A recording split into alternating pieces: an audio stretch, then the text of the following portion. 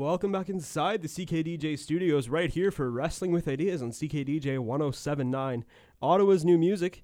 As you guys know, I am the music man Colin Scully, and I've got a very special guest co-host with me this week, TSN 1200 Lee Versage. Lee, how's it going today? CKDJ, I have heard so much about, and finally to be in the lavish studios of CKDJ. Yeah, man. I'm excited. So many of your the guys that you know have come through here, eh? Yes. Yeah, Scott MacArthur came through here. Had my first radio show ever with Scott MacArthur.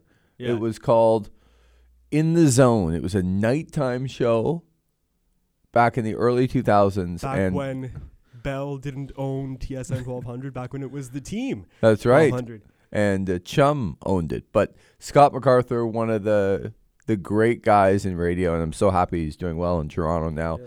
But we miss him here, and we used to go out at night to rinks and watch minor hockey games and interview kids, and that was our difference maker part of our show. And Really, we thought that was the coolest thing ever until we heard it back and thought it's really cool for the kids and nobody else. But but we had a great time, and he's just one of a ton of people that have come through and done a great job. So I'm lucky to be here. Thanks for having me. Yeah. Back when I had my own show, back when I was co-hosting this show, I had my little own show called the Parts Unknown WrestleCast, actually, and he actually came on.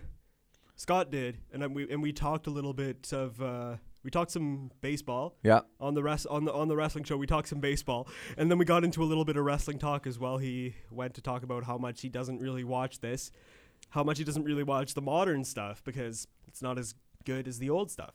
But a little known fact about you, Lee, you're actually a really big wrestling fan.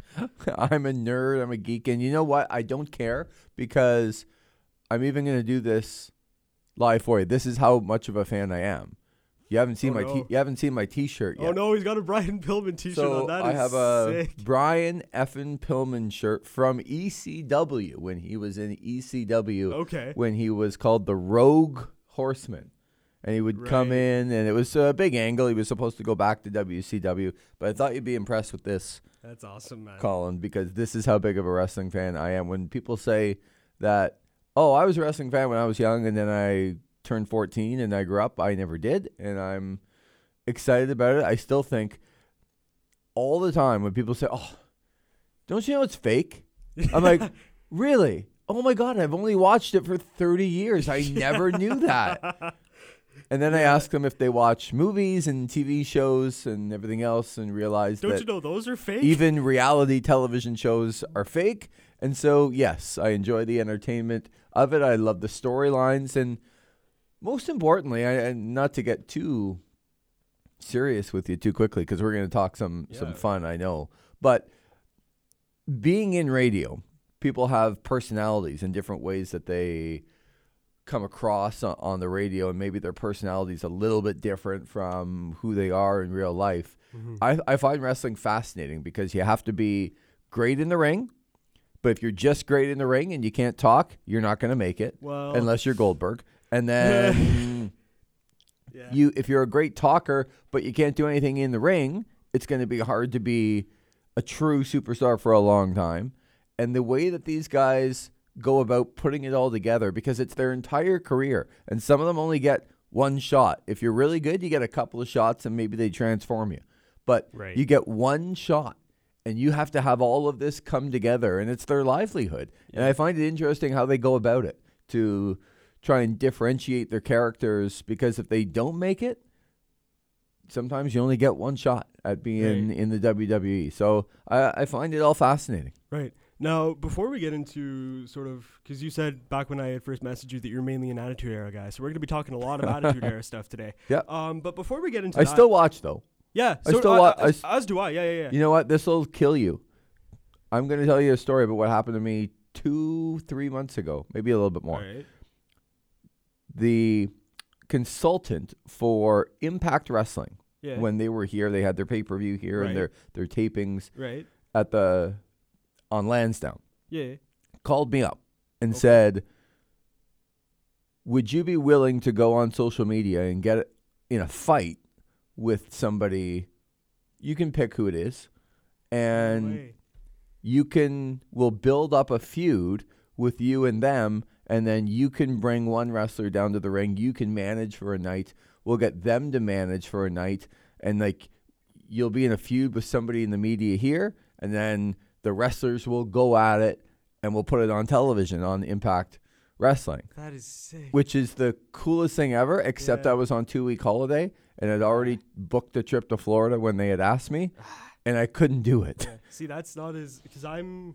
And that's my dream. I want to be on television, Yeah. being a wrestling manager. I want to be on, and I couldn't do it. So I'm begging them to let me do it when they come back next year. That's not as high up as I am on the Impact echelons, but I thanks to Zach. A lot of the stuff on this show is thanks to Zach. I'm on their weekly teleconferences, their media stuff, and as well, I just actually had the opportunity to interview Eddie Edwards as well as Moose, just to help, just for like a Slammiversary promo thing.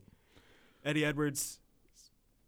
Have you seen how much of Eddie Edwards have you actually seen? Because I love watching Eddie Edwards. Yeah. He brings me back to, like, as you said, you were an ECW guy.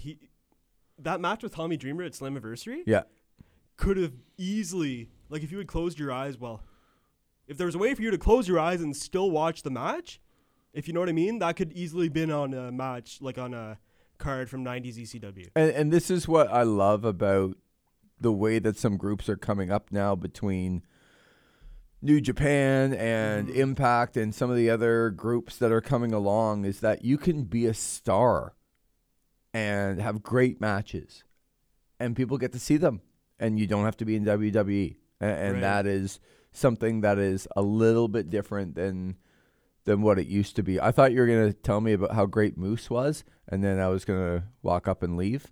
But however, back when before I had started recording the calls, Ross, the head of media, the head of relations. This is the guy I was talking about, Ross Foreman. Yeah. He had called me, and he goes, "So it's actually going to be Eddie Edwards first, because it was originally going to be Moose, and then it was going to be Eddie Edwards that I was going to be talking to." But he goes, no, Moose is still talking to somebody else. So here's Eddie Edwards, and I'm like, "Oh, great, thanks." And he goes, "You sound a little excited. Do you not really want to talk to Moose that much?" And I'm like, "No, I never." Yeah, it's not that. We all have our favorites. Yeah. Moose just isn't one of them. Yeah. That's all right. Yeah. So, mentioned, we're going to be talking some Attitude Era. Now, yes. Your favorite angle from the Attitude Era is what? Wow, if you had to pick, like... There's so many, and I'm a little bit biased because, not to toot my own horn, but I've been to a lot of events in that time of the Attitude Era. So I have a few, and I'm sure we'll talk about them because it's hard to pick just one. But saying that the Montreal Screwjob was an angle is incorrect, because it was as legitimate a controversy as the WWE has ever seen. It was Shawn Michaels hating Bret Hart. It was Bret Hart hating Shawn Michaels.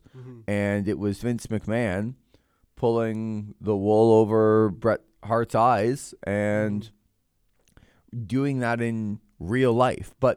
And I was second row in Montreal when that happened. And it was just at the beginning of the internet too, where to try and find a lot of information was a little bit more difficult. I knew what was happening. I saw it develop, but still it all happened so quickly that you're like, what's going on? Is this an angle? Because everything, you're always in this mindset of it's an angle. They're trying to do something to make you think something else. But when Bret Hart turned around and spit in Vince McMahon's face, that's not an angle. He then destroyed all the television sets and printed WCW in the air with his fingers, and you could tell that this just was not right. But you didn't even fully comprehend it. And I went to Raw in Montreal the next night, and then the very next night was another Raw taping in Cornwall. So subdued. Nothing really happened. You're waiting for all of this stuff to happen as a result, and it just never did, because it was Bret left and everybody was on edge, and Shawn Michaels didn't show up, and that was it. It was like okay, something really weird has happened. But from all of that, developed the Mr. McMahon heel character, which I'm not a big Vince McMahon on-screen guy. No. But it developed one of the greatest characters and really, I think, made Stone Cold Steve Austin what he was. And I think if you go back to the origins of where Mr. McMahon, the on-screen character, was created, it was that night in Montreal. Right. And it turned into Steve Austin, who was one of my favorites back when he was in WCW and then ECW. I love Stunning Steve Austin. He was one of my favorites. Even before, so was the ringmaster too, eh? And I was destroyed when he came in and didn't talk because I watched him in WCW. He's my favorite guy. He's in ECW cutting the greatest promos ever.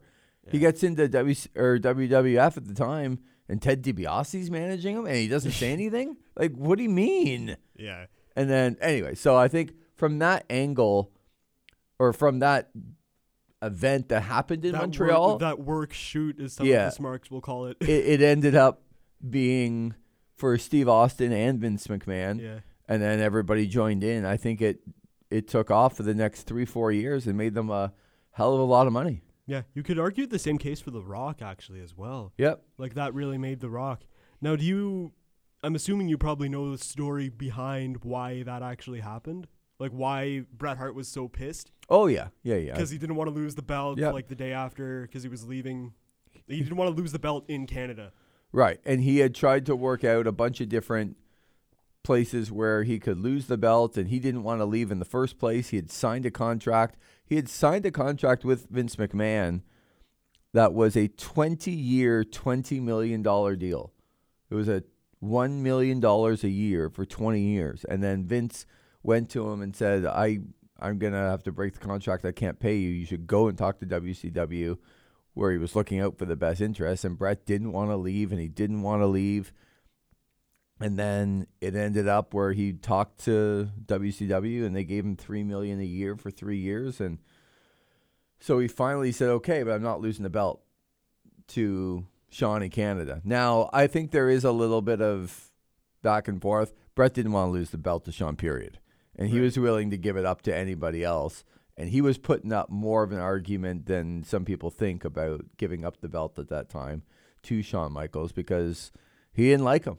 And he didn't think that he was a good representation. And Shawn was Shawn at that time, and he was partying, and he was on drugs, and he was doing a lot of things. So he didn't want to lose it to him, and he especially didn't want to lose it to him in Canada. And it ended up being one of the, I still think the biggest night of controversy the WWF has ever seen. Right. Now, sort of as a little bit of a segue, there's another night of controversy known as the Curtain Call back in MSG. Mm-hmm. And, of course, two of the four of those guys, known as the Clique, were also the catalysts in in the biggest angle in WCW history. Those of you who don't know what we're talking about, go back and learn your history, please, because if you don't know what the biggest angle in WCW history is, you should. Was it June or July? I think it was July 1996. It was. Bash at the Beach. And I remember being... Was it? Oh, yeah, it was. For the... 100%. Back when they had all showed up. Oh, back when Hulk Hogan was the... When Hulk Hogan... Right. And that's what I mean. Pardon me, I know that Nash and Hall went there before, but they were there and they were kind of hinting, and they were the outsiders, and what were they doing on WCW television when they worked for WWE, when they really didn't, but they were pretending. But I remember I worked at a camp as a camp counselor, kind of in the woods, and this is how old I am, so I'm only going to say this once.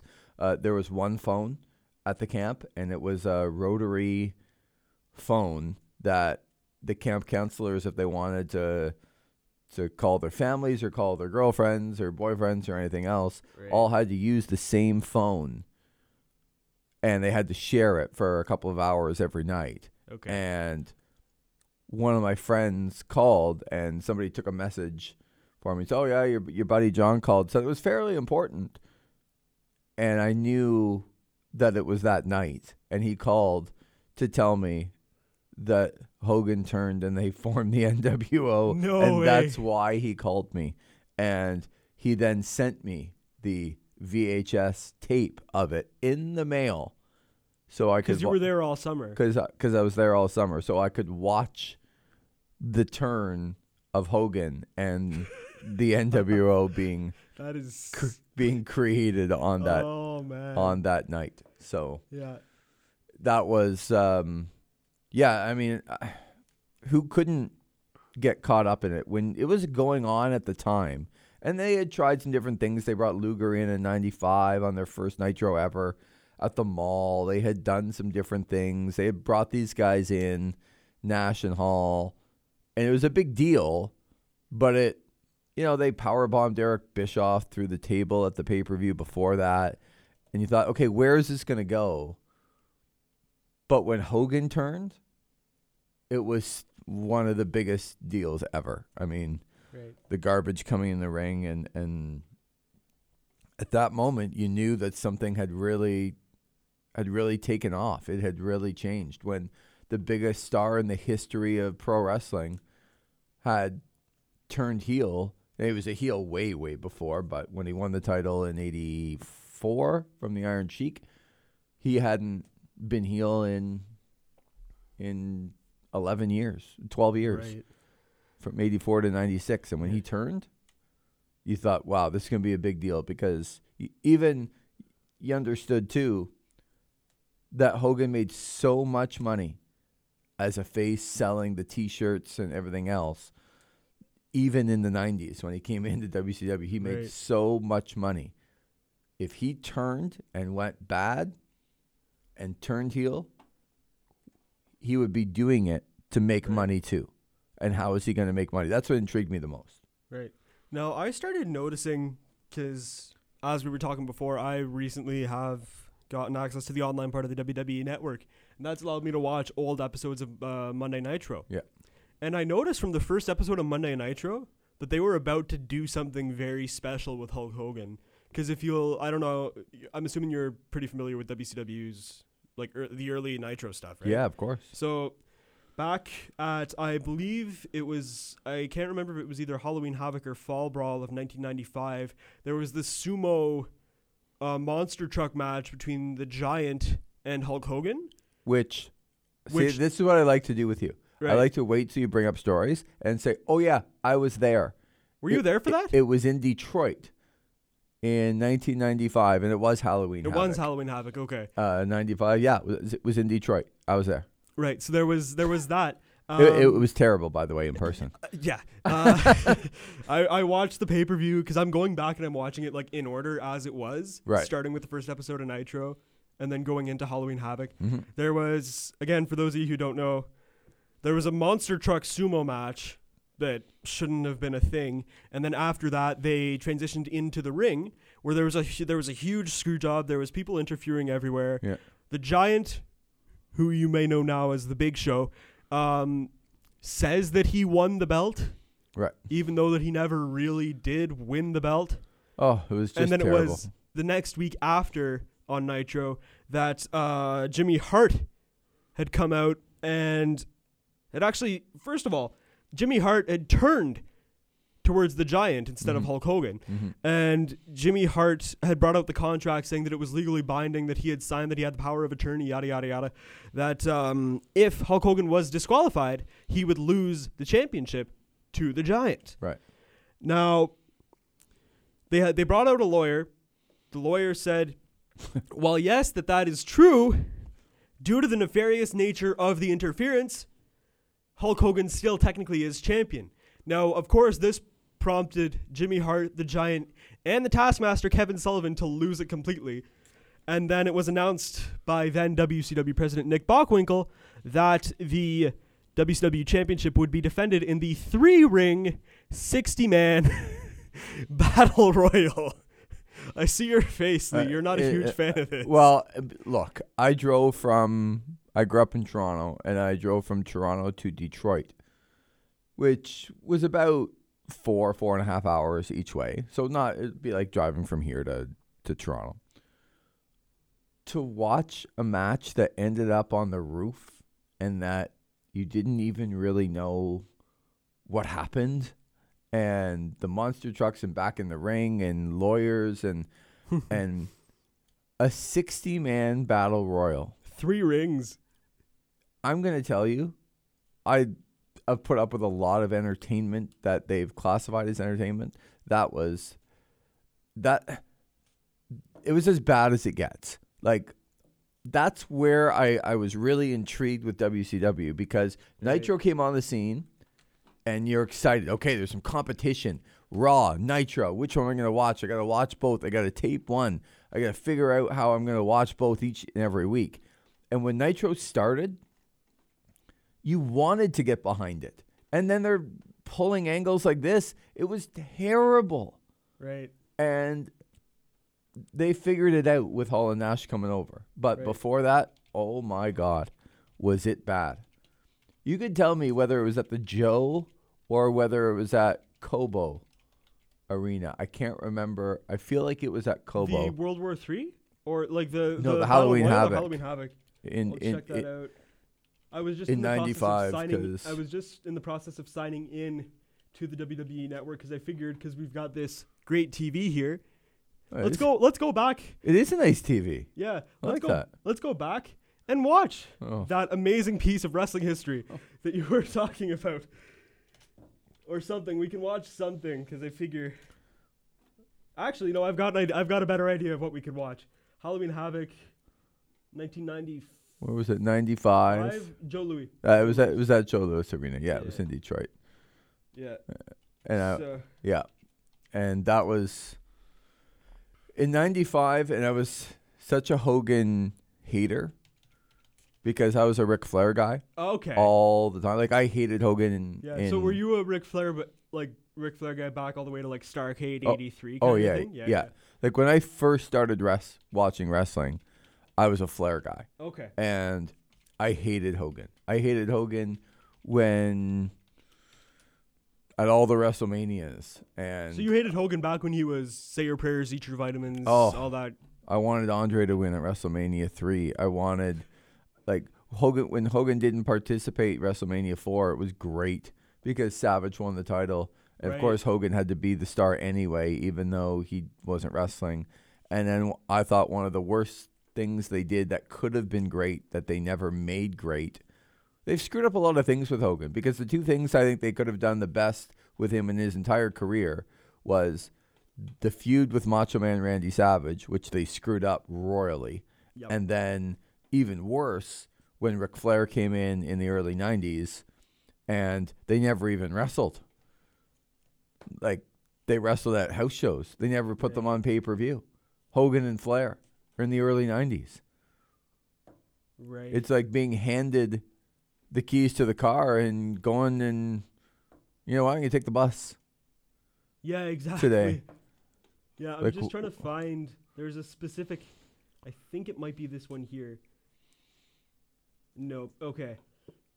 When I say the words, I can't remember what day it was, but when I say the words, a finger poke of doom, what comes to mind for you?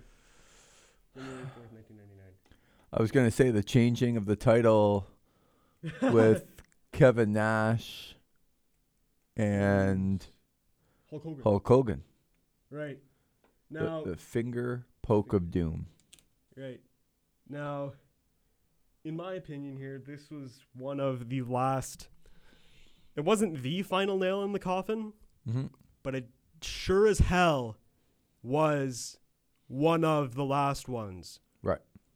One of the last on-screen decisions, because I was, do you listen to 83 Weeks, the Eric Bischoff podcast? I do. You do? Which is hard because I want to believe everything he says. But and then as soon as I watch it and go, oh my God, that's so, and then you read a bunch of stuff that, oh, well, this isn't true, and this isn't true. I'm like, okay. So now I've just. Yeah. I read the book that he likes to trash so badly. Now, Brian Alvarez is a good, he's good. Eric Bischoff did make some good points there, in which that apparently he never did anything. But also, apparently, Eric Bischoff never offered Bret Hart a contract or something along those lines or whatever. But maybe just while I get the headsets all set up here, because we can't listen to stuff through the TV and watch. While I get the headsets set up here, why don't you just talk a little bit more about sort of the 1999 NWO, sort of what's going on at this point in time? Well, I think in 99, by the time it got there, first of all, it was completely wrecked with the NWO. You had the NWO and the Wolfpack and guys branching off, and I'm watching Virgil and Stevie Ray and Buff Bagwell, and these guys represent the NWO, and it's just shambles of what it used to be. And, you know, I think at the time it got out of hand because they ran, and I want to say the pay-per-view was in 98, but they ran the first, well, it could have been 97 even, the Sold Out, which was the first NWO pay-per-view. And they legitimately ran a pay-per-view where the NWO won every match. And you're like, what is happening? Why am I watching this? They're telling me what's going to happen. Right. And it was so bad, and it got so filtered down, and then the branches off, and because people knew that the only way that they were going to make money was to get on that. And they kept letting more and more and more people into it. And it just got so bad. And then I just remember one of the biggest mistakes they ever made, which I think is still one of, when I go back and look at crowd reactions to matches. Right. And think about when people come out and it's a surprise that they're there, and like the genuine reaction of people, I would put on my top 3 that I've ever seen was Goldberg winning the title against Hogan at the Georgia Dome. Right. In front of more than 40,000 people. Right. And they put that on for free and announced the match on Thursday on Thunder and had a pay-per-view on the Sunday and then put it on for free on Monday. Yeah. Like, if you tried to screw it up, you couldn't screw it up that badly. Yeah, so I'm just going to set it up here. We'll get the headsets going. I'll just make sure I can hear everything, which I can, which is a good sign. And I think this will actually just be uploaded as a bonus podcast type thing. Very good. Because of licensing stuff, can't exactly play stuff that's on the WWE network over the air on CKDJ. Finish, where is it here? Here we go. So, we've been talking how tough just in the match before here, we've got, looks like DDP. Is that Bryan Adams? I think so, actually. Oh, see, this is what I mean. This is NWO at its worst. Yeah. Virgil helping Bryan Adams, who used to be Crush. And the worst diamond cutter you've ever seen from Diamond Dallas Page puts a 300-pounder away. Now, is this diamond cutter here worse than that diamond cutter that Heath Slater caught back when Heath Slater was running those angles leading up to the 1000th episode of Raw, where he was facing all those legends? It's a good point. Like, I give DDP a lot of credit, though, because he was trying very hard. And he got into wrestling because he was the neighbor of Eric Bischoff. Are you serious? Oh, yeah. And that Eric Bischoff worked back in the AWA as an announcer for Vern Gagne, which I used to watch when I was growing up, too. My dad would tell me all the stories about the AWA. And Diamond Dallas Page was a manager. Eric Bischoff brought him in, and he was a manager. And he was really good. Who was he managing at that point? Bad Company. Oh, really? Which was Pat Tanaka and Paul Diamond. Right. And they were the tag team champions for a while. Mm-hmm. And he'd bring out his diamond dolls with them. Yep. And they would be the coolest people ever. And he also managed Colonel De Beers. If you remember that name. I've heard the name. It was like they needed an anti-war guy to go up against Sergeant Slaughter. Oh, and so they brought in the heel war guy, and that was Colonel De Beers. He was from South Africa. He was all right. Oh, we see now. This is the most infamous angle. This is the most infamous episode of Nitro. Or is he Goldberg in the police station, which was later revealed to be right across the street from the arena. Can you believe that? And apparently, if he made it in time, he would have been facing Kevin Nash for the championship. Right. Because these two guys that are about 150 pounds soaking wet. Right. Now, for those... are containing Goldberg. Yeah. At the time. Yeah. Now, these were real cops. Because Bill Goldberg knew these guys. Because he was born in Atlanta. Yeah. He lived in Atlanta. Now, for those of you guys... I'll just pause this before we watch the match here. Michael Buffer. For any big WCW show, they had to bring Michael Buffer in, and they were paying him a lot of money. Like, I think they said that they paid him like $5,000 just for this one episode of Nitro, or something. A little bit of backstory if you guys don't have the WWE Network. So on this episode of Nitro, there was it finally came to a point where Macho Man or Hulk that was with Miss Elizabeth right now, or was it which manager was it?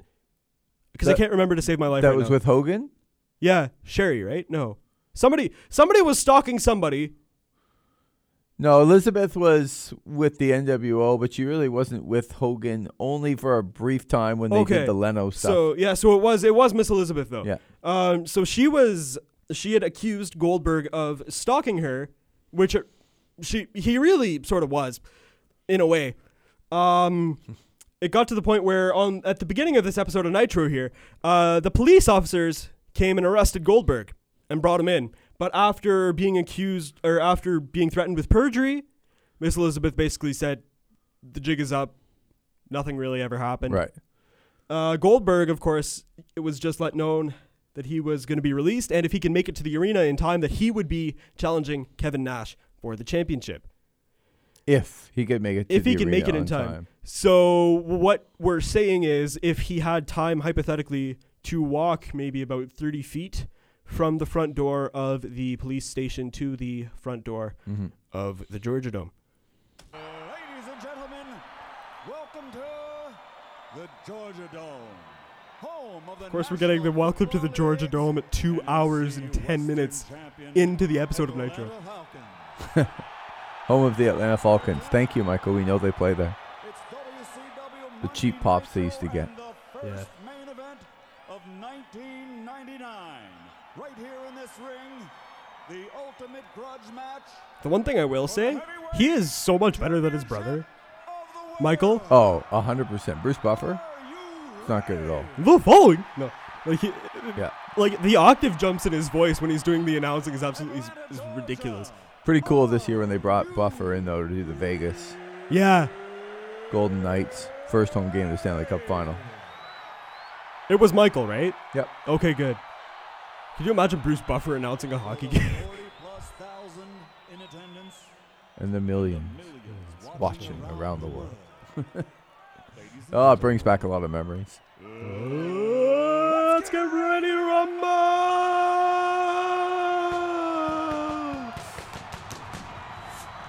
Look at that, Tony. What's a WCW show without fireworks? What a night it's been. What an exciting, electrifying, but in many ways. To this day, the NWO theme still remains in my top 3 favorite themes. Oh, it's iconic. Because you can... The difference is you can play that theme and people that didn't watch a lot of wrestling know it. Right. And that's how you know. Yeah. Well, the two show I find now even like back in the late 90s, if you were to wear an MWO t-shirt, you'd be recognized. I feel like nowadays the Bullet Club t-shirt is sort of the same thing. Really? Is it bad that I have a Bullet Club t-shirt? I have a Kenny Omega Bullet Club. I have 2. It's fine. I have 2 different. I have the Villain Club t-shirt. Yeah. And then I have the Cease and Desist Too Sweet Yeah. shirt with the Young Bucks where the click symbol is where the click hand sign is blurred out. Yeah. And I was a little bit hesitant to buy that shirt while I was there. It was actually right after I had been with Graham a couple weeks, like back a month ago, back when I was in the control room for his noon show. Right. I had went to the Hot Topic at Rito, Yeah. and I had bought the shirts, and I was a little hesitant to buy the Young Bucks shirt because I thought they were flipping them off, and I didn't know if my mom was gonna. Yeah, exactly. But- Now, I was in Florida, and I was in the mall, and I bought the Kenny Omega shirt, and I bought a couple other shirts, and I was on vacation, and I went up to, I was at Wilmington, North Carolina, and I went to the beach, and I walked onto the beach, and the first guy I saw had a Young Bucks shirt on, Yeah. and he, like, two-sweeted me, and I was like, okay, that's, and Yeah. then I came up here and realized they were selling the Hot Topic, and I didn't need to buy it in Florida. Yeah, no, like there. Back when I was out at home, like I think it was last week or 2 weeks ago, there was a guy wearing a Bullet Club T-shirt. He was ahead of me. I had seen the black, and I had seen you know how some of them have the NJPW logo on the Yep. back, like right at the back. I had seen it, but I didn't want to say anything just in case, because I was wearing the Marty Scurll shirt, Right. and I didn't want to say anything. I wanted to wait to see him turn around. It turns out he was my age, and I have his number. There you go. There's a little bit of, We're good friends now. as Kevin Nash is coming out here with the world title, he pointed with his finger for a long time at both of them. And there's some rich irony. Of course, here is the bad guy. What's your favorite Scott Hall character? Are you more of a Scott Hall guy or a Razor Ramon? I think I'm more of a Scott Hall guy when he first got there. I think When he first got to NWO, Yeah. or when he first got to WCW. Yeah, they lost their way. All of them did. But I think the theme music for Razor Ramon is iconic. Yeah. Other than the ladder match with Shawn Michaels at WrestleMania, I don't remember one thing that he ever actually did. Like, he won Intercontinental titles and had bad matches. He came out with the theme. He tossed the toothpick around, and I don't remember anything else he did.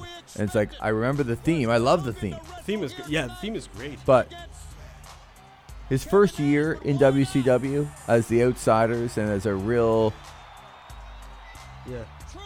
true badass. Yeah. Now this is just because I've been watching a lot of New Japan. I've been watching the G1. Yeah. Like Which is incredible. The G1 is so good. Just watching this now and seeing Hall and Nash come out, it's almost reminding me a little bit of the Gorillas of Destiny or the Bullet Club Firing Squad or whatever. With, Yeah, a little bit. The Tongas, the Tamatonga and Tongaloa. Now Scott Steiner, of course, still wrestling surprisingly in Impact. Yeah, unsurprisingly. Well, Because he's about the paycheck and... of course, we've had his brother Rick on the show for an interview back. How was that? I wasn't there. That was back before I even knew the show was a thing. This was back when Zach had Right. actually just taken over. I'd imagine not very good. Sorry, Rick. It was actually. I've heard stories. He can tell stories, but oh my god, it's a hilarious interview to listen to. Yeah. Yeah. So far, the biggest interview that I've had was Ken Shamrock Yeah, well, I interviewed Ken Shamrock when he was here for Yuck Yucks. a couple of weeks ago. Yeah, Yeah, 2 that's weeks ago. that's what I was interviewing him Yeah, too for. and he was great. He was really good. Yeah. I've done a lot of them. They've come in for the Yuck Yucks thing. Yeah. And, I mean, Mick Foley was great. Mick Foley was actually the interview for the first ever episode of the show, back when Will Macklin was the host. Yeah, he's coming again in September. Yeah. Mick Foley. This actually makes me sick. They finally have gotten to the ring here, and Yeah. they're pretending and they're going to do this finger poke of doom. Hogan's in his street clothes to wrestle. That pisses me off. Big deal he's in his street clothes to wrestle. Half the wrestlers nowadays are in their street clothes when they wrestle anyways. Could you imagine, as you said, this is also at the Georgia Dome. Yeah. Like 40,000 people. Right, and they had Hogan Goldberg in one of the biggest moments in WCW history, and that they thought that this was a good idea. Somebody You know. Well, this is what happens when you let Kevin Nash book your own stuff. Well, and that's why I disliked him a lot. I Kevin think he Nash? was a smart guy. He was the worst WWF champion ever. Yeah. Ever. And that is saying something. If you can be known, like, because more than, like, a lot of people will argue that he's the worst champion ever. Oh, my Lord. 1, 2.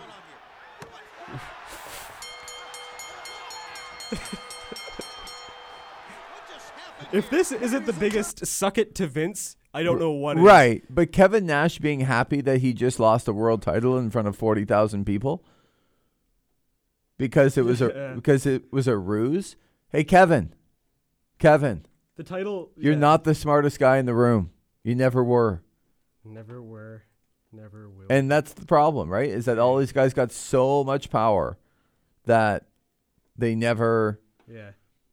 It just ran out of control. Yeah. And I actually felt bad because I think the NWO angle, when they were coming in and beating everybody up, and people remember throwing Rey Mysterio into the side of the trailer. Right. And like that was badass. That was cool to watch. But at some point, and here's where the NWO lost people. And I'm a big heel guy. I love the heels, right? Right. I always love the heels. I'm a heel guy too. But I will. they let the heels win every single week and just destroy people. And when you don't have a face that can, or a bunch of faces that can come in and compete and beat them and have an actual rivalry, no one's going to watch. Right. And they lost themselves along the way with all these guys just winning all of the time. Right. Now, you guys might hear some audio that just happened. ECW's reboot back in the WWE was arguably one of the worst reboots in wrestling history. Yes. Arguably, Because I would argue that the ECW reboot in WWE was worse than the reboot of the Hollywood Blondes. I would argue that it was worse than any reboot of any tag team. Really? Well, I guess a whole group as opposed to a tag team, but the reboot of the new Hollywood Blondes. right. Like, not the ones like, okay, so there Not were the Hollywood Blondes that were not the Pillman. Not Pillman in Austin. The one after that. Right. Which was terrible. Exactly. This was worse than that. Okay, is what I'm trying to say. saying a lot. Right. Now, but as we're about to see in this match that we're about to watch here, I feel like after we watch this match, I feel like you'll understand my viewpoint here. So, you mentioned you were a November to Remember guy. You had seen the November to Remember from the late 90s. Yeah. I have been to 2 of the November to Remember pay-per-views live. Right. One in Buffalo, one in Pittsburgh. Now, did they have the December to Dismember ones back then as well? No. No? No. Okay. So, a little bit of history here. Back when Vince decided to bring back ECW, back when it was WWE, back when Vince decided to bring back ECW, they brought back pay-per-views, and I believe it was 2005? Was it 2005 or 2006? Yeah, around there. I think Around it was there. 5. December to Dismember 2006 is widely argued to be the worst pay-per-view in WWE, WWF history. Now, the only match, because I've watched this entire pay-per-view for the hell of it, just to laugh, maybe 3 or 4 times since I've gotten the network. Go back and watch the sold outs. I know that was WCW. Oh, I haven't. I haven't made it. I outs haven't made it to that point yet. But I'm gonna. Are like you can't get through it. If you get through it, you're a better person than I am. Yeah. No, because I'm trying really hard to actually watch chronologically. Right. Like I went on the. Have you seen the Squared Circle Reddit? Yep. They have a list of everything that's on the network in chronological order. Right. So I printed off the WCW one, and I've made it to. I'm going to be watching World War III probably when you leave today. Which World War III? 60-man, 3-ring. Oh, the 60-man. Yeah, so 95. World War III 95. Right. Trying to think which. I have I'm sitting on a seat here, one of those fold-up chairs with the padding. World War III in Toronto was at the Air Canada Centre in 99. Oh, nice. Yeah, was there for that one too. I will forever be jealous of... of how many stupid events I went to? Not necessarily stupid events, but just pay-per-views. That one Now, was with Chris Benoit. Yeah. And The he won the title. But can I tell you, before we just go into this, and maybe we'll go into it a little further. Yeah. There has been no better time as a wrestling fan, if you have the opportunity to watch ECW TV from 95 and 96 and just watch all of the episodes Of the TV shows. And some of the people that came in and some of the angles. They used to tape the interviews and at Tommy Dreamer's house in upstate New York, not upstate, but outside of New York City. They used to go into his basement and tape all of the interviews.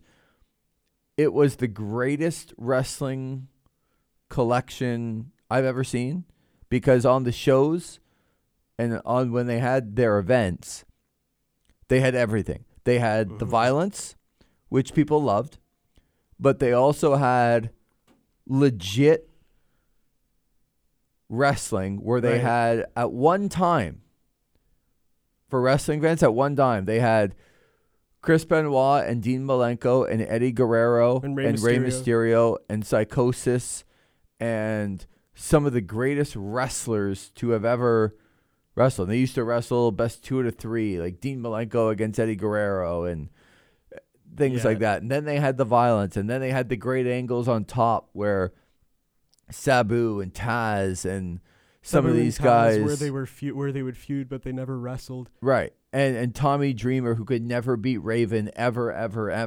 And they had the Public Enemy and the Dudley Boys and the Pitbulls, and they had the tag team division, and they had the singles wrestlers, and they had the violence, and they had the top angles and the cruiserweights.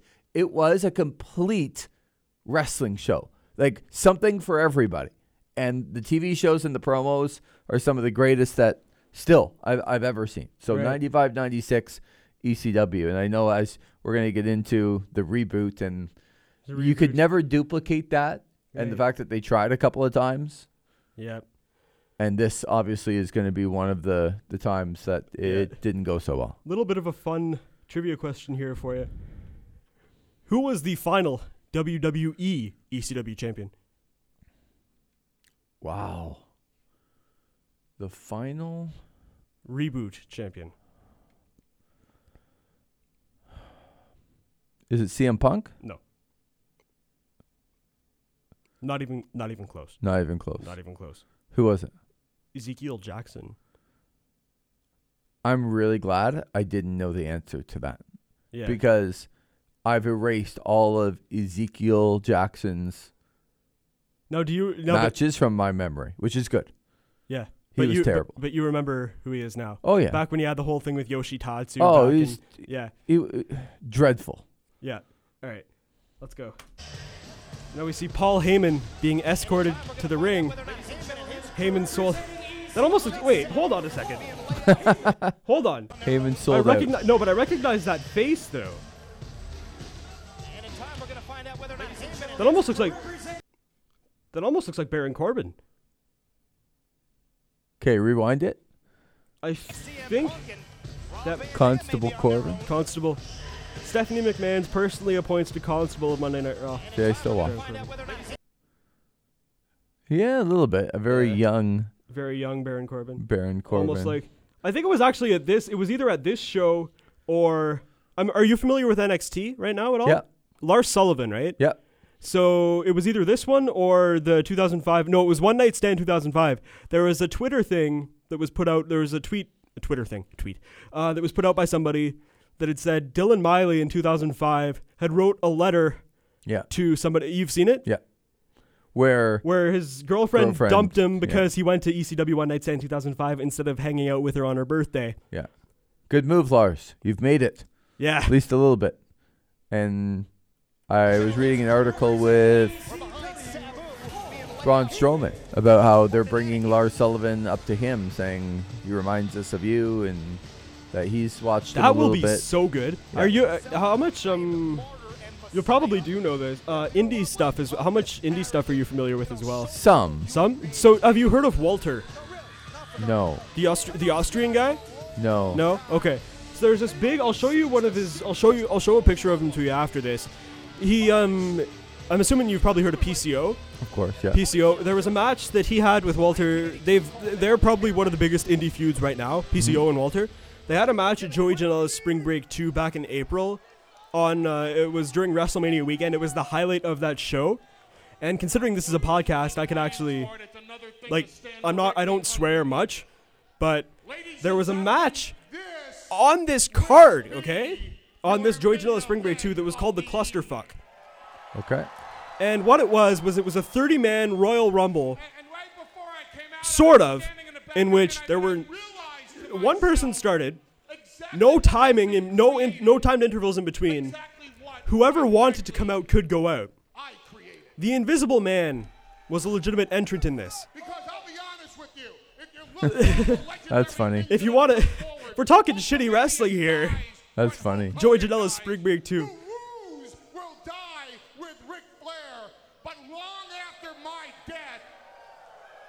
Still the greatest promo man in the business. When he gets out there, promo non-wrestler.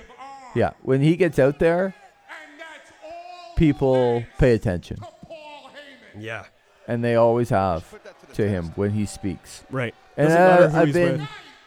again, from the radio background, you appreciate the fact when somebody comes in and commands a room.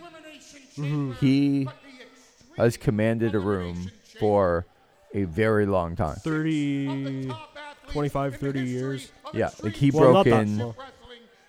How long has he been?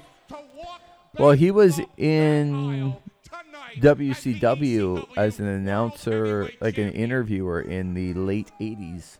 So back when it wasn't back when it was still NWA.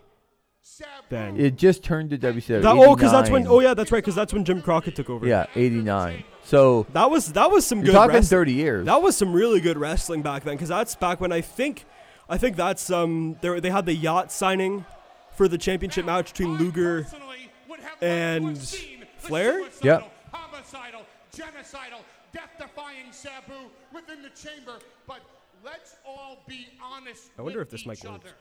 The day of Sabu and okay. the Sandman and Rob That's what you can do on podcasts, has right? come Yeah. to an end.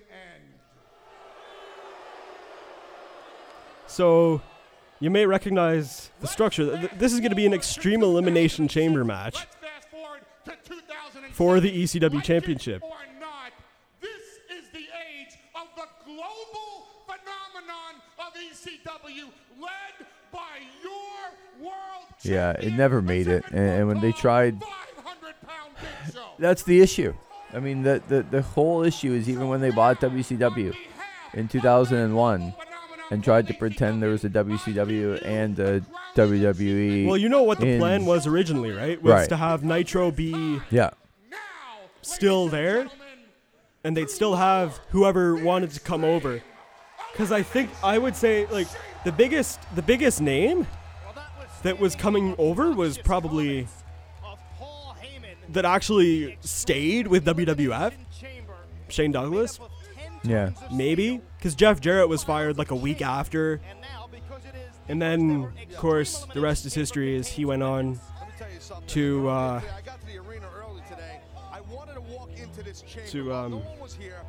The Elimination Chamber. See, something good came of. yeah. Not that the Elimination Chamber is incredible, but at least it's still used today. Well, I mean, it's It's not one of my favorite matches. the elimination. No, my favorite. What would you say your favorite match is? Like of the gimmick ones? Yeah. Boy, it's a really good question because the Royal Rumble I used to think was it just because they would, a couple of people be surprises. But now I'm used to the surprises. Like, you can't surprise me anymore. And with especially the Royal now that the Rumble, internet is so accessible, you can basically see. And it's a terrible actual match. Like, as soon as the person comes in and does something for 10 seconds, you're waiting for a minute 50 to wait till the next guy is. And that's not how I want to watch a match. I guess I'd say Money in the Bank because there's still some surprises as to who's going to win it. Oh, except for this year. when they gave it to a guy who could win the world title at any time anyway, which is just ridiculous. But yeah. Do you listen to Fightful's stuff as well at all? No. Fightful.com. They're pretty good. I talked about them quite a bit on the show. There was a thing that Sean Ross Sapp had said about Braun Strowman before Money in the Bank as a preview thing, and it had actually happened now where they've got the Monster in the Bank thing. He had said, how shitty would it be if they came up with something stupid like Monster in the Bank if Braun Strowman wins? Right. Which, as we saw, they did, it's exactly what they did. And it was just announced yesterday, actually, that Samoa Joe, after a surprise sneak attack, is going to be AJ Styles' opponent at SummerSlam for the WWE Championship. Which is great, because SummerSlam's actually setting up to be a decent pay-per-view. Decent. Because we're finally going to see, hopefully, Brock Lesnar lose the belt to Roman Reigns. Well, who do you think? Like, I think he'll...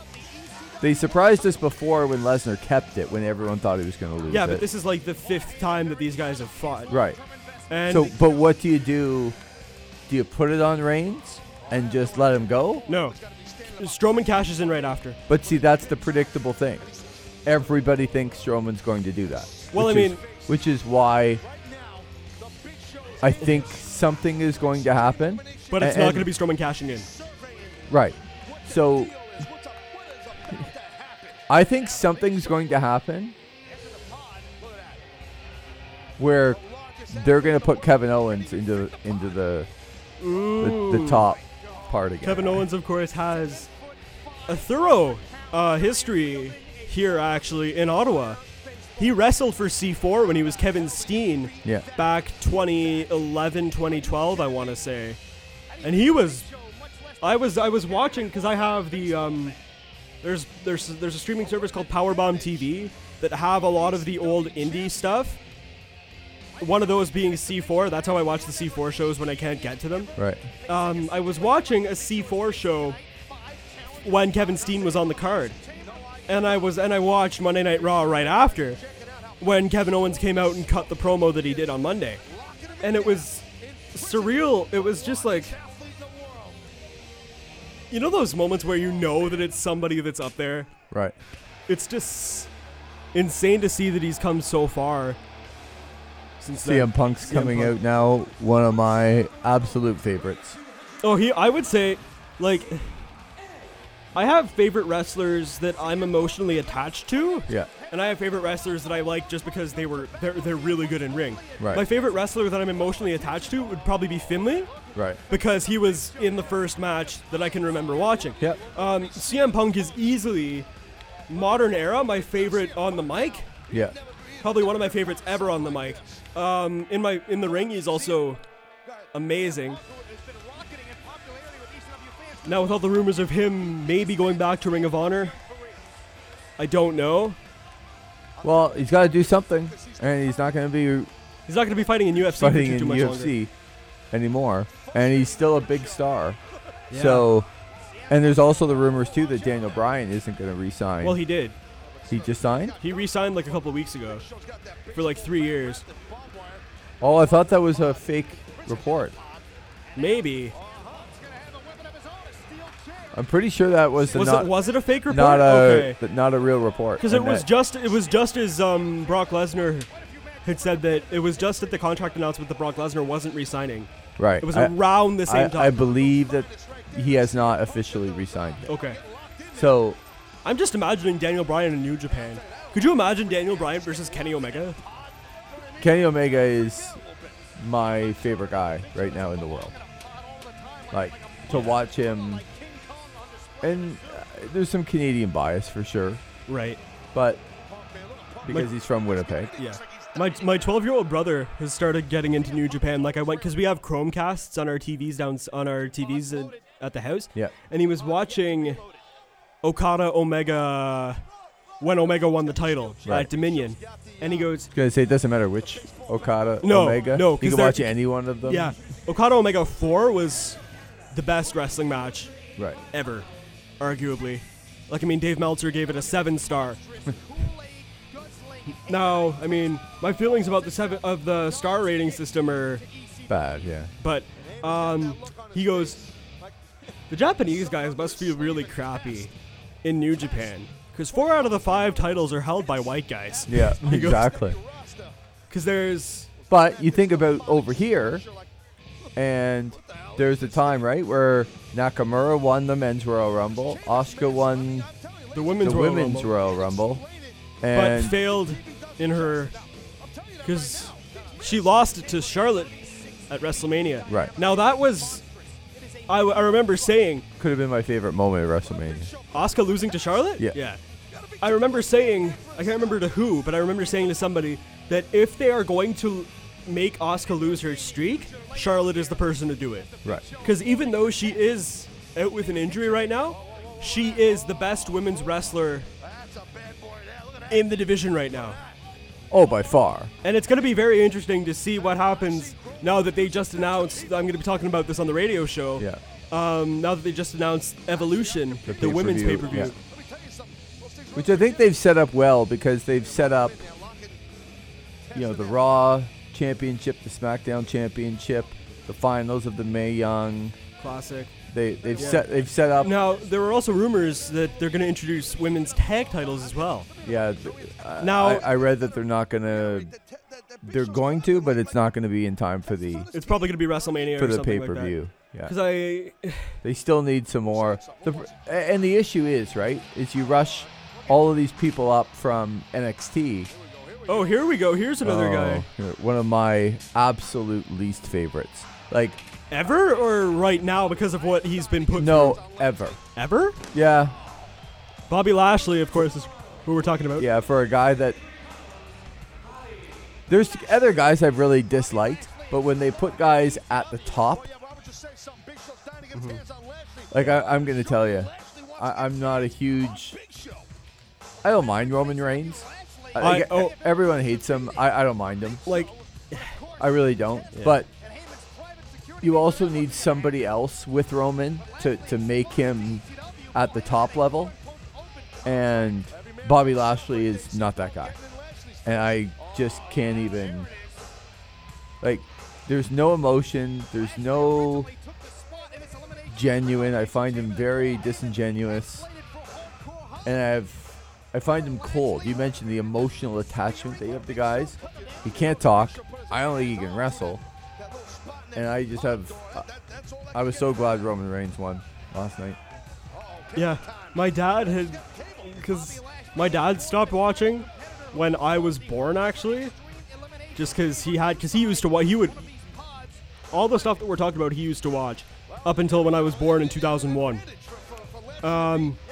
He goes, I was watching this a couple nights ago. A couple nights, maybe like a week ago or so. Oh, do you have to get going soon? No, I'm just... It's the boss. I only respond to the boss when I'm doing podcasts. Shit, yeah. Because what time do you have to be there for noon, right? Yeah, I probably have another 20 minutes. Okay, cool. How fitting. Oh. The match. I watched a little bit of the match. My dad, when I was watching this, he goes, Bobby Lashley looks like a juiced up Wayne Brady. He does. Yeah. Does he not? Like,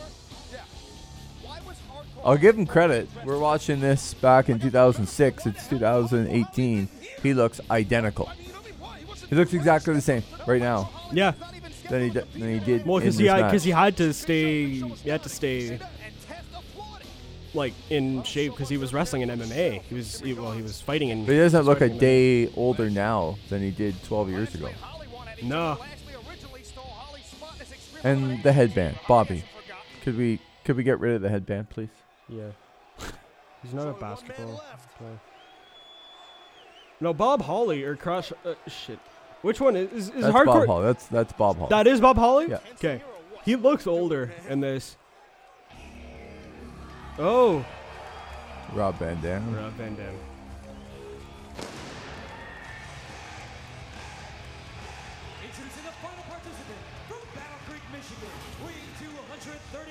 Loved Rob Van Dam back in ECW as well. I remember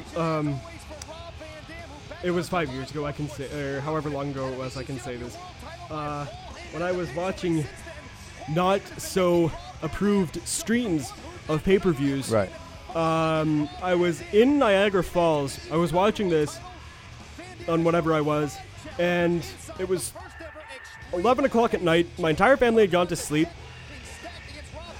and they had put the first vignette that Rob Van Dam was coming back. I woke my entire family up losing my shit because Rob Van Dam Is coming back. Yeah. Or no, it was the Raw. It was the first Raw that they had put the vignette. Because I remember that was the same night that Mark Henry pulled his fake retirement. Oh. Yeah. Yeah. I'll skip ahead a little bit here, just so we can, because it doesn't really, like, it's slow for the first half of it, so we'll just Yeah. skip Elimination chambers are usually like that. and like the first 12 minutes, like the last 12 minutes rather, are where the real meat of everything is. Where the real meat of everything is. Look at this. Look at this. Again, Andrew look at this Martin. here. Test. Almighty. Why is Tess jumping off of a pod? How the hell? Right. Why is it freezing right now? It's a small miracle that Van Dam's brains aren't splattered all over that canvas. And they may be. All right, now we see 38 seconds till the Big Show. Who's going to be next? Less than 30 seconds for the next competitor. Oh, Lashley still hasn't come in yet. I knew that this chamber Oh, well, you got to skip ahead to when Big Show tries to come in. Yeah. Oh, that's right, because this is where one of the most famous botches. Yes. Not as famous as Well, Tugboat or Shockmaster Shockmaster. or Jeff Hardy and Jinder Mahal at the Greatest Royal Rumble. Did you see that spot? Mahal Hardy, where Hardy went for the Whisper in the Wind, and Mahal was still standing. Hardy missed, but then Mahal still took the bump and went down. Oh, I don't know if I saw that. All right, Lashley's coming in. Yeah, we can skip this. How much impact Lashley can create from such a short distance from his Okay, so Big Show still hasn't come in here. Speaking of explosive, that vertical snap suplex, very explosive. Bear in mind, Lashley has been trapped in a pod. Uh-oh, he's got a crowbar though, Joe. Lashley got the Is that Joey Styles that's on, Sure commentary is. with Taz? Okay. Yeah. Uh-oh. The voice of ECW back in the day. Yeah. His Bobby tagline. Lashley, 1, 2, 3. All right, Bobby Lashley versus Big Show. Big Show is... Do you believe this? And one could surmise that this is not the situation Paul Heyman wanted tonight at the December to Dismember. What is? Doesn't look like it's the one that Big Show wants either. Big Show is Well, no, it looks. getting some words of advice from Heyman. Or pray. Maybe a little bit of both. Why would the Big Show be scared of anybody? Oh, wait, look at Lashley here. Look at Lashley. Like, I'm trying. I know Bobby Lashley's a big guy, but you're the biggest human being on the planet. Why is it that you would be scared of him? Master manipulator and motivator, at least in his own mind, trying to fire up the Big Show.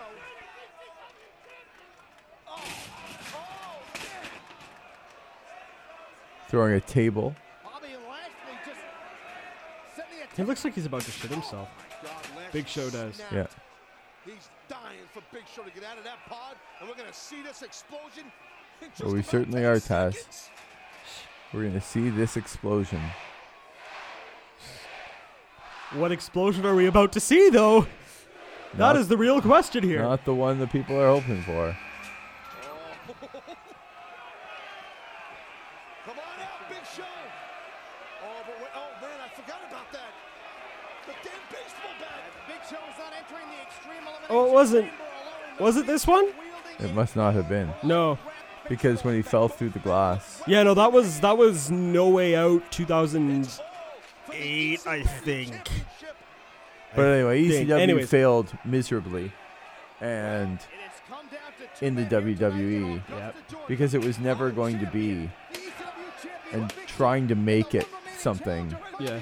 WWE seemed to really like the barbed wire baseball battles. I think it was at SummerSlam of this same year, 06, that there was the famous I Quit match between Ric Flair and Mick Foley. Yep. Which Ric Flair did way too many of those things after his career was done. Hardcore matches and bleeding profusely and all of those things. In your opinion, do you think Evolution should have been a thing? Evolution, of course, being Ric Flair, Triple H, Randy Orton, and Batista. Oh, it was a great group. Yeah. Do you think Ric Flair should have been wrestling in that or no? Yeah. Yeah. Because they still had enough to make him be okay and protected with those guys. But I love the idea of that group. I don't think it came, like most groups, they don't stay around long enough to, have longevity like the Four Horsemen back in the day and some of the other great groups. Right. But I love the idea of that group. Of Evolution. Like it was the past, present, future kind of thing that WWE is pushing ever so hard now. And I think that's something that, like, if they were to reboot a faction, Evolution would be the best way to, like, Evolution would probably be the best one to do. Yeah. Especially now that they're pushing maybe like a women's, no pun intended, but Evolution group. Yeah, no, I totally agree. Because it wasn't so... Right. Like, in the history of wrestling, like some of the other groups, like the Four Horsemen. Big Show's going for the choke slam here. Don't try and duplicate the Four Horsemen because it ain't going to happen. Like, no matter what you're going to do, it's not going to happen. Yeah. Don't try and duplicate the NWO. It's not going to happen. But Evolution, you can do if you did it right. And people would say, oh, that was a cool group before, but yeah, you're doing a good job with it now. Mm-hmm.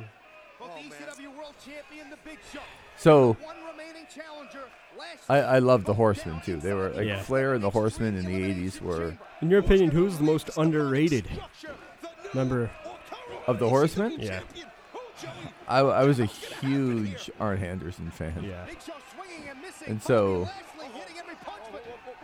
That sequence right there was probably what's going on right now in ring is probably, you can hear Heyman screaming in the background there. Isn't that most of the crowd? Lashley with a spear to Big Show. 1, 2, 3. At least it's over. Yeah. That's the good part. Yeah.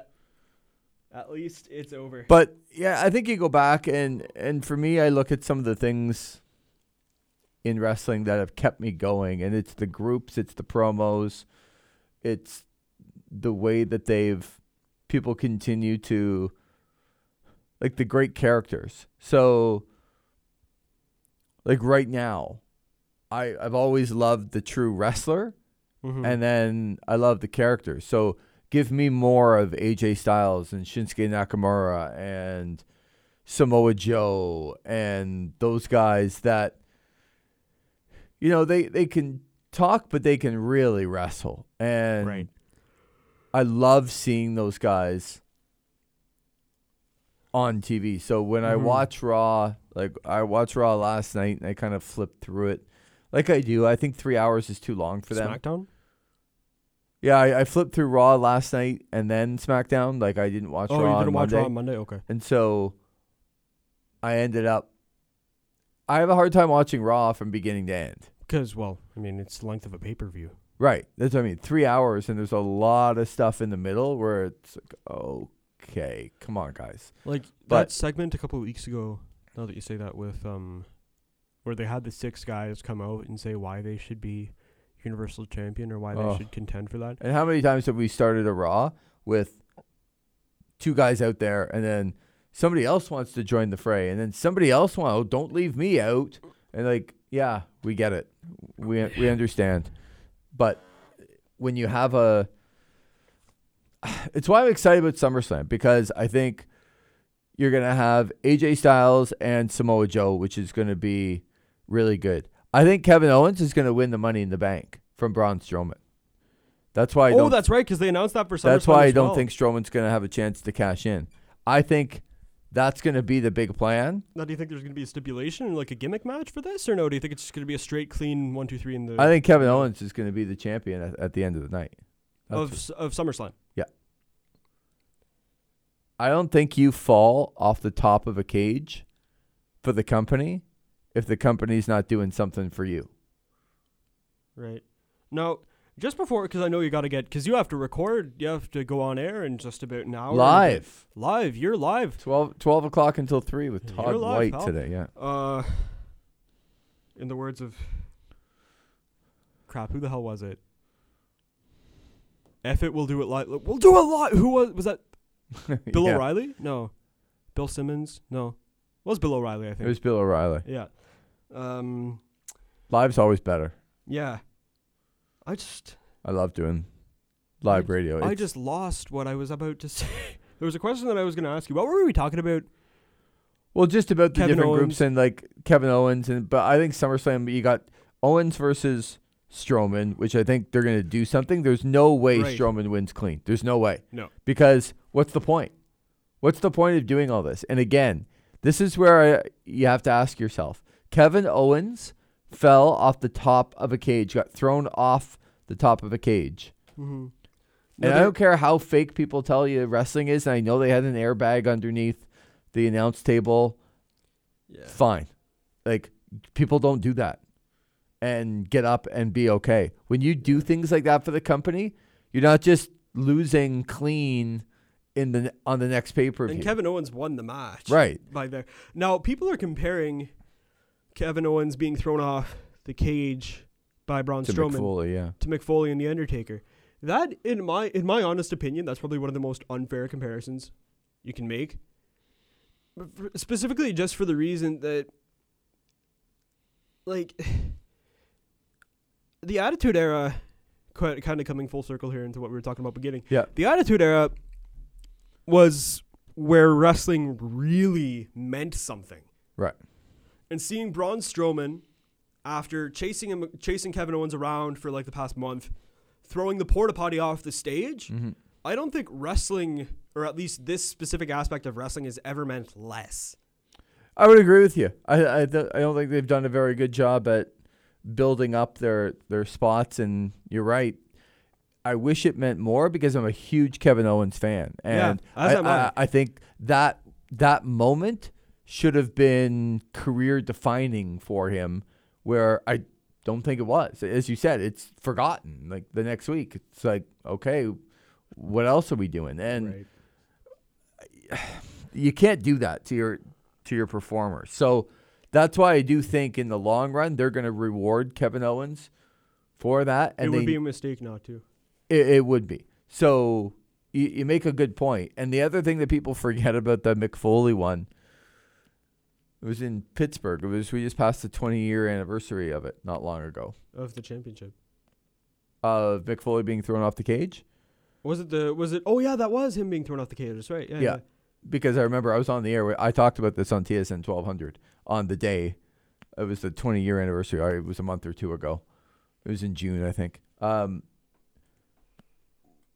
Yeah. When that happened, and it was so iconic, and he left, and then he came back, and what people forget about that match was that they did another spot that was not supposed to happen, where the cage was not supposed to break, when he chokeslammed him on top of the cage, and the cage broke, and he fell down through the cage to the mat. And for people who don't know, a chair also fell down. And if you watch, he lands on the mat. This is after being thrown off the top of the cage. Mm-hmm. He lands on the mat through the top of the steel cage, and a chair comes down and hits him right in the teeth. And his tooth goes up through his nose. Yeah. And this was one of the cases where the fourth wall was broken. Terry Funk actually came out because he had there was an interview that I was listening to after or a couple Yeah. weeks ago or whatever it was, Terry Funk legitimately thought that Mick Foley had died. Right. And was this, I can't remember, was this before or after Owen Hart? Yeah. I knew you were going to say that. See, good minds think alike. This was before. Owen Hart died in 99. Over the Edge 99, right? Yeah. Yeah. And this was in 98. Yeah. So you would think, well, that's the problem, is they didn't learn their lesson because they had a guy take 2 falls that were just crazy. And then obviously it was an unfortunate, terrible accident with Owen Hart. But anyway, this was something that one of the iconic moments, as you said, that defined the Attitude Era. Mm-hmm. Another one of those matches. So, you know, it was a fun time. The 90s was, for me, the best time in wrestling, from ECW to the NWO coming in to the real competition between Raw and Nitro, and then the evolution of Vince McMahon's character into Mr. McMahon and Stone Cold, and some of the matches we didn't even talk about, you know, Bret Hart and Stone Cold Steve Austin with a double turn and successful. Yeah. The fact that you could pull that off successfully Yeah. it's a great idea. Hey, this is what we're going to do. We're going to do a match, but to do it where you can turn a good guy heel and a bad guy face in the exact same match with both of them getting the reaction, incredible. And they did that at WrestleMania. So there's been... I was a huge Austin fan before he ever got here, and a lot of respect for him as well. So, yeah, so many great things that happened from about 90... I'd say 95 ECW. I don't think the other stuff got going until a little bit later, like 96 with the NWO and 97 with some of the Attitude Era in the WWE. But, yeah, about 95 to 99, go back and watch the ECW, Nitro, and Raws and pay-per-views, and that was a time that we'll never get back. We'll never see anything like it again. For sure. All right. Lee Versage, TSN 1200, host of... Is there a name for your... There is a name for your show, right? No, there isn't, because I do... Sometimes I do In a Box, sometimes I do The Drive. I do all of the Red Blacks pre- and post-game shows. Right. And do most of the Senators. I did about 65.